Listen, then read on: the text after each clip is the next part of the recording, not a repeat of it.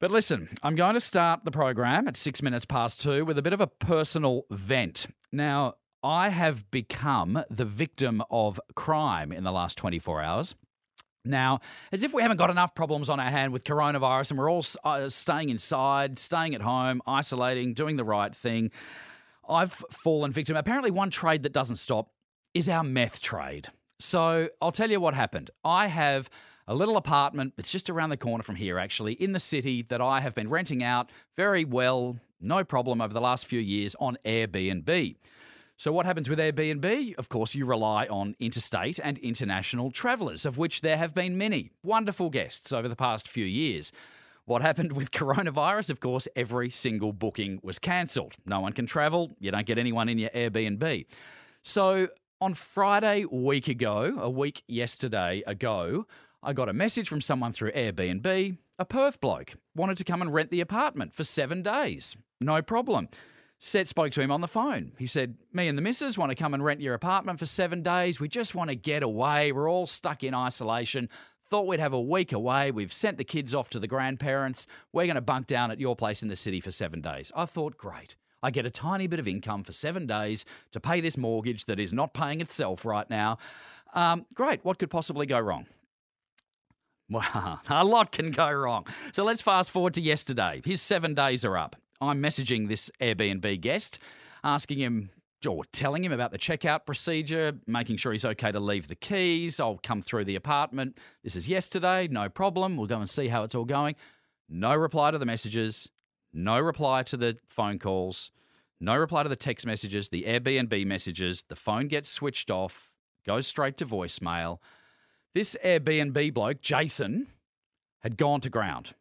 He was, as far as I know, inside my apartment. His 7 days were up, and I wasn't sure what I was going to do about getting rid of him. So I rock up to the apartment in the city, and I find that his car is still in the allocated car bay. So I'm thinking, okay, Jason and his missus, as he called her, are probably still inside, so I better go and knock on the door. I knocked on the door several times, no answer. So I got to the point where I used my key to open the door. And that's where I almost had what you'd call a coronary episode, because I saw the state of my apartment. It was horrific. The entire apartment had been turned upside down. No sign of Jason and his missus, but I wasn't taking any chances because it's just a little one-bedder, but it's got a little upstairs above a spiral staircase. And I thought, I'm not going in any further. They could be upstairs. I'm getting out of here, and I'm calling the police. Police took a couple of hours. That's no problem. They've got a lot on their plate. The police come in with me for a second crack, and that's where we discovered the true horror of what had been going on in my apartment over the past 7 days. Yesterday afternoon, the police seized from my apartment quantities of methamphetamines, cannabis, a whole lot of containers. I don't even know what they would be used for. They were marked hazardous. There was a bottle of bleach. There was a suitcase that contained about 5 large knives. These people had, there were meth pipes. There were things that you smoke meth with. There were joints. You name it. They were searching through things, finding wads of cash, drugs, weapons in my little apartment in the city. Now, the cops became very interested in this, and they did a full search of the apartment, seized a whole lot of stuff.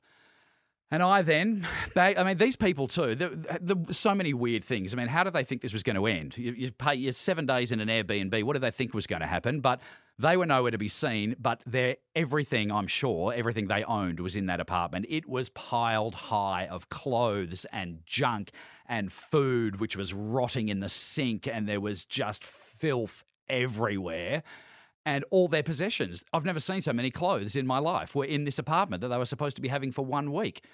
So, look, to cut a very long story short, the cops are now testing the drugs that they seized. They are now hunting Jason and Shelley, as I know them by. Whether or not that's their real name, I guess I don't even know. But I do know this, Jason and Shelley, you are filthy animals. You have ruined my apartment. You have brought your drug peddling into my world that I didn't ask to be a part of. I've now seen security camera vision where they were dashing out of the apartment between 3 and 7 a.m. for 4 hours non-stop dealing drugs out on the main street and coming back in. I didn't ask to be part of your filthy world. You are as disgusting as the rotten food you left in my sink. And I hope that when the cops do find you, they throw the book at you because we've all got enough to deal with. No one needs the sort of vermin that you are making matters worse in society right now because, quite frankly, we've all had a gutful.